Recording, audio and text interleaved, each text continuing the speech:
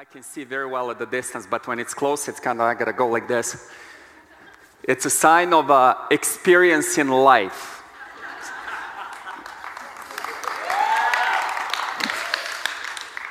Praise God, good morning everybody, and I hope you're enjoying this wonderful weather that we had yesterday and today. After driving around with my wife yesterday, got into the car, put my hands on the steering wheel and released them right away. It was so hot. And the first thought that crossed my mind was, The second thought was, January 15th, minus 30. Immediately, I became extremely grateful for plus 29 and a half. That's at least what my vehicle showed. When we talk about God, about Bible, about the reality, about everything in life that relates to our faith, to our spirituality, what we believe about the eternity, about what comes later, we need to understand that where our faith comes from, or the basis of our faith, call it religion, call it whatever you want from that perspective, although I know that the word religion is not overly popular sometimes in our circles. Where it comes from, there is a context to it. So it is very important to understand that Christian faith and the faith before Christianity came to the scene of the world did not get created in some vacuum that was completely culturally void of any other influences, or that there were no other, foreign influences that would affect what people used to believe back then. But just as today, in the past, there existed what we would call today superpowers, political superpowers, military superpowers, economic superpowers, cultural superpowers.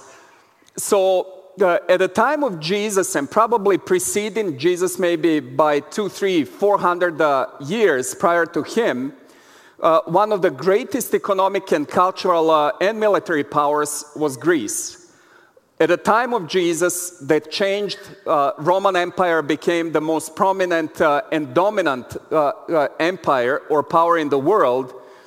But going back to 200 or 300 years before Christ, when Greece was the most powerful nation culturally, economically, and in a military way, it is very important to understand that in the Mediterranean region, what was going on there, what was happening there, people were transitioning from their native tongues.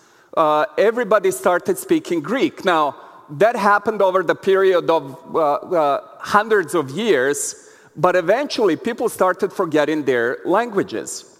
So when you think about the writings of the scripture, so for example, the Old Testament, how many of you know what the original languages of the Old Testament were? Anybody? Can I hear anybody? Okay, I'll volunteer. Hebrew, right? Hebrew is one. What's the other one? Aramaic. So let's stick with these two. Now, what's interesting, when you look at the New Testament, most of the writers of the New Testament, when they quote the Old Testament, they quote from Greek version of the Old Testament, not from Hebrew version of the Old Testament or Aramaic version of the Old Testament. Now, the Greek version of the Old Testament was called, and still is called today, Septuagint. What Septuagint is, there was an official translation authorized by the high priests and the synods to translate the Hebrew Bible from Hebrew and Aramaic into Greek. And this happened by 70 or 72 scribes who worked about 2 or 3 centuries before Christ on translation. What happened meanwhile, so from that translation, and the reason for the translation was because people were forgetting the Hebrew language. And because Greek was most dominant, what happened over a period of 200-300 years, that the original writings in Hebrew and Aramaic slowly disappeared, and the Septuagint, or the Greek translation of the Old Testament, started getting more prominence, and eventually during Christ's time, it became the only version of the Old Testament that was known to the people at that time.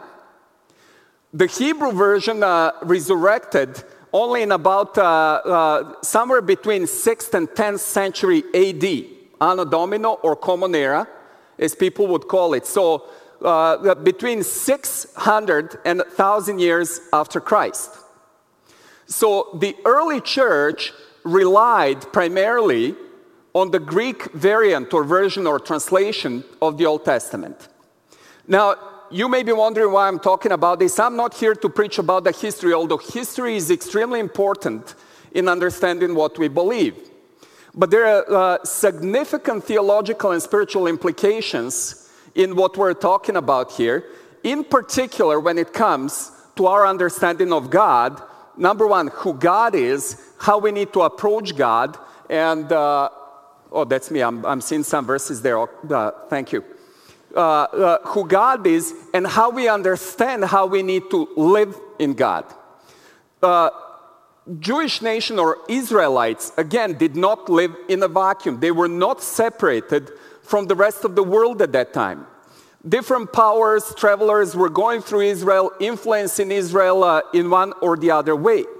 So when you look at the New Testament time, you see and you clearly read that the Roman occupiers, as they were called at the time, that they were present in Israel, and with their presence, they had certain influences on the development of Jesus' ministry, or how those things worked out in the development of the church as well. And after Jesus died and resurrected, the development of the church was within the Roman Empire and eventually became the most dominant religion in the world as it is today as well. The same thing or a similar thing was happening 1,000 years before that.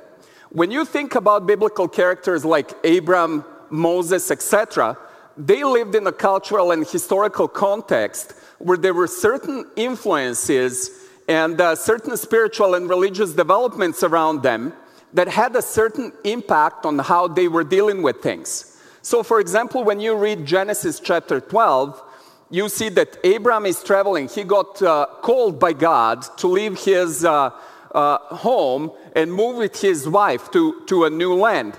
As he's traveling to the new land, he goes through the land of Pharaoh. He comes across Pharaoh. He presents his wife, Sarah, tells the Pharaoh, "This is my sister, not my wife. Please don't kill me." It doesn't say, "Please don't kill me. This is not my wife." It says, "This is my sister." So Pharaoh goes and wants to take Sarah to be his wife. As he's doing that, suddenly there is an affliction that happens over Pharaoh, and Pharaoh goes to Abraham and tells him, "Why did you lie to me? Why did you tell me that this is your sister and not your wife? I could have died because God was going to kill me if I continued keeping her as my wife." Why is that significant? This is not the story of morality. This is the story that the knowledge of God did exist in the world. And I'm talking about one and only God, the creator of the universe. Did exist in the context where Abraham lived, where later Moses lived. Remember the story of Moses, and we're going to read from that verse shortly here.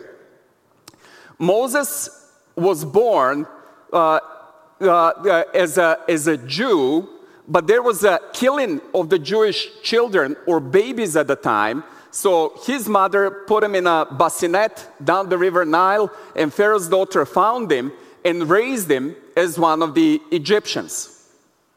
Moses was raised there. He committed certain crime, had to escape from Egypt, and goes to the mountains where he's having an experience with God.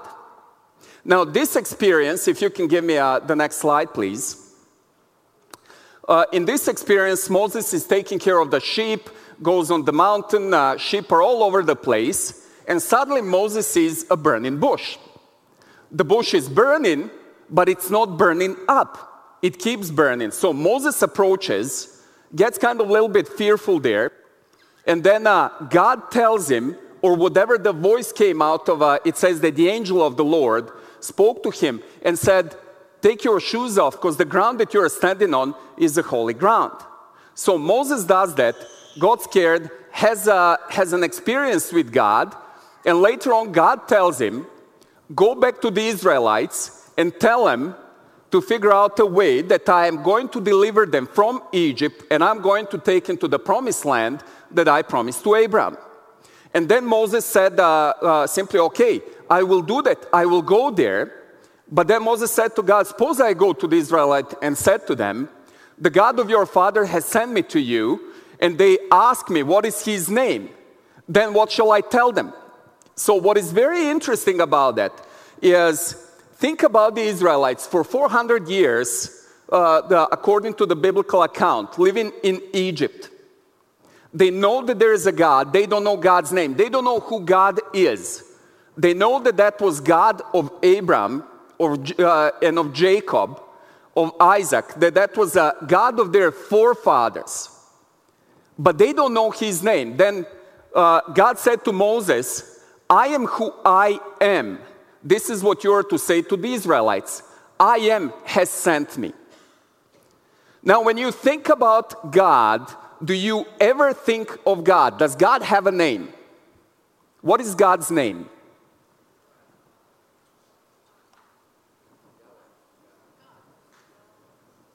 Okay, I hear lots of Yahwehs and maybe a Jehovah or something like that, right?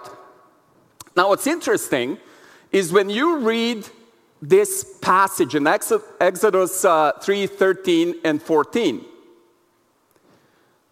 it doesn't say Yahweh. It says, I am who I am, in English translation. In Hebrew, it says Yahweh or Jehovah, or however tetragrammon, which is that YHYW thing that we pronounce as Yahweh, or some pronounce as Jehovah. The meaning of those words, or 4 letters, is I am who I am. There's a deep significance to that.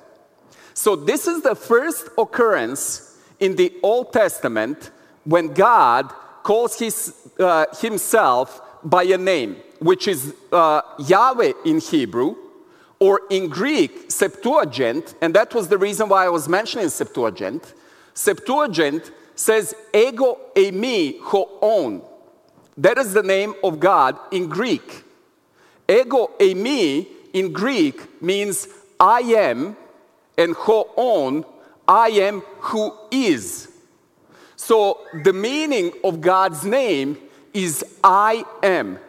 Not I was, not I will be, but I am. The significance of the name of God is what's later revealed through Jesus Christ in the New Testament, and how Jesus treats himself and addresses himself in the New Testament, which causes the Jews of the time to want to stone him and kill him because he blasphemes by calling himself God. Now, what's another curiosity that you will find in the scripture is that the New Testament never even once refers to God as Yahweh. The New Testament strictly refers to God as God, in Greek, ho theos. New Testament was written in Greek, or as the Lord, or kurios. And Jesus is always referred to the Lord. Now, Septuagint, the Old Testament, talks about God as the Lord. So there is always discussion between different translations. What do we rely on? Do we rely on the Hebrew translation or Masoretic text that came only in the between 6th and 10th century after Christ? Or do we rely on the Greek? The early church relied strictly on the Greek translation of the Old Testament. And there is a significant importance for that. Can I have the next slide, please? Because the meaning and the words that Jesus uses about himself is the same as God uses for himself in the Old Testament. So God talks about I am that I am. I am the existing being, or he who is. I am he who is and who will be. The meaning of the word Yahweh, or ego eimi hoon in Greek, is that it extends when it comes to the time. It extends from now to the future, and to the past as well. When you think about the eternity, eternity is everlasting now. Eternity is not something that's going to happen 10,000 years from now. There is no time in eternity. Eternity is everlasting presence, everlasting right now. Can I have the next verse, please? Next slide. In John 8:58, when Jewish authorities came to him and asked him, "Who are you? What do you claim that you are?" Jesus said to them, "Truly, truly, I say to you, before Abraham was, I am." Jesus is not saying before Abraham was, I was, or had been. Jesus says before Abraham was, I am. This depicts Jesus' everlasting nature. This depicts Jesus' eternity. Jesus talks about something that's temporal from the presence of us humans, as something that happened in the past. For Jesus, that is right now. Jesus says, before Abraham was, I am. So what we perceive as the past, for Jesus, this is the present. So when people talk about the foreknowledge of God, or people talk about predestination or something like that, think of it only from this perspective. The timeline is linear. The eternity is all-encompassing. Eternity is not linear. Eternity is presence right now. So when God looks at the timeline, for God, what's going to happen in 1,000 years, or what happened 1,000 years ago, is right now. So when you pray, and you think there is no time for God to answer, remember one thing, that your today's prayer was heard by God in what we would perceive as the past tense. So when you pray, there's no need to be, okay, if you're praying for something to arrive from Asia, Europe, or whatever, and you're thinking an airplane will take 12 hours to fly. God knew your prayer 12 hours before you prayed. I've had many experiences, and I participated in a fulfillment of somebody else's prayer. I remember once, I think I shared that with the church here. God spoke to me to give a certain amount of money to a person. Sunday evening. That person prays Monday evening at 6 o'clock. 24 hours later. I call that person at 8 o'clock and tell him, I need to give you something. Are you available? That person says yes. I go there and give him an envelope. That person calls me half hour later, 3 hours ago. We prayed for this. And God answered within 3 hours. My answer was no, God didn't answer within 3 hours. God answered within minus 24 hours. Because the money was already in the envelope before they prayed. This happened to me in my life many times, on multiple occasions. So, when Jesus says, before Abraham was, I am, Jesus exists, and I don't want to say live, exists, that's a different category, exists at the very beginning, right now, and at the very end. That's why the Bible refers to him as Alpha and Omega, and pretty much the entire alphabet in between. He is Alpha and Omega. He is, not will be, not was, he is Alpha and Omega. Right now, this very moment. Right now, this very moment, he exists at the creation of the universe. He exists this very moment from God's perspective at the very end of the universe. And he exists right now. So God's Spirit is all permeating Spirit. Can I have the next verse? When Jesus talks about, so they ask him, who are you? And Jesus answered, I am the way and the truth and the life. No one comes to the Father except through me. Now, what's interesting in these verses here is Jesus is the portal. When he says, I am, he's the eternal one, but he's the portal to the eternity for us as well. No one comes to the Father. Father expressed himself as I am, the one that exists throughout the eternity. So through Jesus Christ, we have a portal to the eternity. Can I have the next slide, please? When Jesus says, I'm the way and the truth,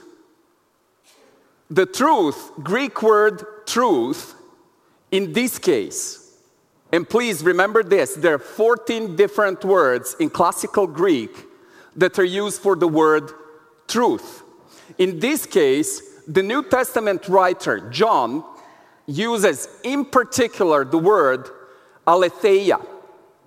There is a significance to this word, aletheia. Aletheia is a compound word. It consists of a word letheia and what is grammatically called privative alpha or alpha privative. Privative means depriving. So in English language we have, let's say, we have word political, which means for a person it's somebody who's interested in politics.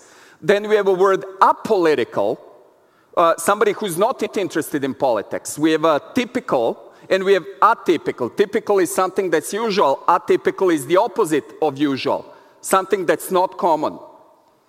Symptomatic, something that's a symptom. Asymptomatic, it doesn't follow the same rule. So that means alpha privative or deprives or changes the meaning to the opposite of it. So in Greek language, letheia means forgetfulness, oblivion, or concealment. There are 4 or 13 different words in Greek for truth. The writer specifically chooses this one. In Greek mythology in the past, Lethe was one of the rivers in the underground, in the Hades. And one of these, in this river in particular, Lethe was the river of forgetfulness. So whoever drank from the waters of Lethe would forget and would have concealed, their mind would be completely confused. Lethe, who drank from the waters of Lethe, would forget about their earthly life, would forget about their purpose, would forget about where they're moving forward. Aletheia means revealing or unconcealing or unforgetting. So when Jesus says, I am the truth, or I'm aletheia, means that I'm the one that unconceals, that reveals, that opens up, that unforgets what was deposited in your heart, in your spirit before you were born. The Spirit of God permeates everything on this planet. The Spirit of God or the mind of God permeates you, permeates every living being, permeates non-living things. So as an example, you have monarch butterflies. I don't know if you're familiar with monarch butterflies. But monarch butterflies are born in one part of the world, and they know how to fly to their destination, all of them, at the same time, because it was deposited in them as intuition of some sort, which is the Spirit of God, which is the mind of God that permeates everything. When Jesus says, I'm unforgetfulness, or I'm the truth, that means that Jesus truly desires, when you enter through Him, to reveal God and God's Spirit in you. He wants to reveal who God is. He wants to reveal the blessings of God, and He demonstrates those things. I'll give you a freebie one. The word way, when He says, I'm the way, is Greek word hodos, where the exodos, or exodus, comes from. Greek ex means out, on the road. Exodos. So that's where the word comes from. So Jesus is that way that leads you into the truth, which is not factual truth. We're not talking about facts. There's the difference between facts and the truth that Jesus wants to say here. What Jesus is saying is, I'm one that is revealing God to you. Through me, you can come to the Father. Can I have the next slide, please? When Paul talks about Jesus, and he happens to be on the Mars Hill, so all these Stoics and different philosophers come to him and they're mocking him and asking, what are you talking about? What God are you talking about? And then Paul goes around and he says, I'm telling you about the unknown God. I've seen altars that you guys have here about the unknown God. I'm talking to you about the unknown God. And then he says, for in him we live and move and have our being. And some of your poets have said we're his offspring. Now, remember what I mentioned earlier, that Christianity was not born in a vacuum, but in a significant influence of different cultures as well. This verse that Paul quotes here, for in him we live and move and have our being, is a quote from Epimenides of Crete, who was an ancient philosopher about 600 BC, who talked about the existence of God and that in this spirit of God, that we live in God. So when you connect that with what Jesus is talking in the verse that I read previously, Jesus reveals this God, and Paul says, or quotes Epimenides, who is considered in the Bible to be a foreign prophet, but nonetheless a prophet, somebody who talked about God in a proper way. Otherwise, Paul wouldn't quote him. We are in him. We are inside of him, and he permeates us. All our life is in him. Now, you may wonder, what does that mean for us? When Jesus says, they will come and ask me, where is the kingdom?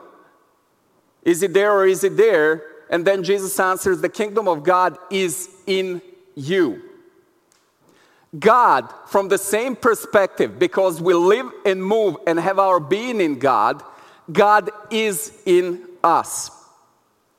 The purpose of this explanation here is when we understand that God is in us, we will understand that we do not need to appease some distant, transcendent God that is somewhere far, far, far in heaven, wherever that heaven is, when we pray to him. But that God, through Jesus Christ, who is the truth or unconcealment, or the one that opens the unforgiveness, that opens, unforgetfulness, and that opens the presence of God to us as the portal into heaven, we are in God. So when you pray, what you need to know, an extremely important fact, when you pray, the Bible says, believe that you already have received it. You see, sometimes we're confused by the experience of Daniel, where it says that Daniel prayed and then waited for about 3 weeks or so for answer to come to him. We don't need to wait for 3 weeks for the answer to come to us. Through Jesus Christ, who reveals God to us when we pray, you can rest assured. Can I have the next slide, please? You can rest assured, actually, yeah, that's the one, sorry. That there is one body and one Spirit, one God and Father of all, who is over all and through all and in all. So when you look at yourself in the mirror, what do you see there? Do you see a sinner in the hands of an angry God? I don't. I see an image of God. I see a temple of the living God. That's how I perceive myself, because God is in me. When I pray, I don't pray so that some distant God would answer me prayer, but I pray because that I know that the Spirit of God is in me, and that the answer to the prayer only depends on one thing: whether I'm going to have unwavering faith or whether I'm going to doubt that what I pray is going to be answered. If you have the Spirit of God when you do pray, know one thing: God answers. Jesus is the way, He's the truth, and He's the life. In Him, you have an approach to God the truth, He reveals God to you. So God is not hidden anymore from you. God is not some distant God, but is ever present. I am right now, this very moment, eternity in you. And through Him you have the life everlasting. So when you pray, know that God does answer. If you pray, believe that you have already received it. And things are going to materialize in this reality the way you pray them. Now, don't pray, God, if your will. Jesus said, whatever you ask, it shall be given to you if you believe. Whatever you ask. When you start your prayer with God, if it's your will, please, this and that. The first sentence that you made there is the sentence of doubt. If your will. If it's in your heart, and if it's a good thing, it is God's will. If you're praying for a blessing, it is God's will. Father is a good father. If you pray for fish, is He going to give you a snake? If you pray for bread, is He going to give you a stone? Father is a good father. You're not in the hands of an angry God. God loves you. God wants to have communion with you. That's why He sent Jesus Christ to come to earth, to incarnate Himself, to die on the cross, so that you would have life everlasting.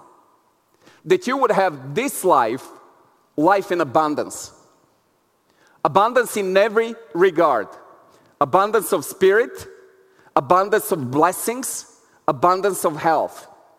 God's desire for you is to live a good life.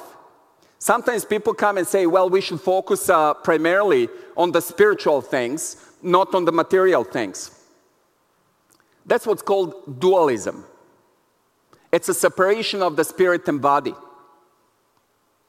Jesus Christ came on earth in both spirit and body to demonstrate that God is interested in both of those things in our lives. His desire is to bless your body, to bless your spirit, to bless your soul, to bless every aspect of your life. That you would prosper just as your soul prospers. That every aspect of your life would prosper as your soul prospers. If there is sickness, it says through His stripes, we're healed. That's why Jesus came. He became poverty for us. In the Old Testament it says, let the weak say what? I am strong. I am strong. What is the word I am? It's the name of God. It's who God is. You know how in the Old Testament it says, do not use God's name in vain. When you say I am and attach a negative or a bad connotation to that, you're using God's name in vain. When you say I am sick or I am poor or I am wretched, you're using God's word in vain. That's why it says, let the weak say, I am strong. Because that is who God is. God wants to be strength in you. So say and speak loud to yourself. You don't need to yell on the street, but when you're by yourself, declare the goodness of God. I am strong. I am prosperous. I am healthy. I'm full of God's grace. I am full of love. I am full of all the goodness. I am. Speak the word of God from that perspective so that the blessing of God can find fulfillment in you. God's desire, Jesus is not on earth anymore. Jesus is in spirit. He's resurrected. You are the body of Christ, or we are all. We're the expression of God's life. We are one spirit. We're all the branches of that one tree, which is Christ's body. Work the expression of God's life. So live a good life so that God would be truly expressed through you. We're all created in the image of God. And that's why there is a particular reason, being in the image of God, that God desires the goodness to abide in you, the goodness to be upon you. Can I have the musicians here?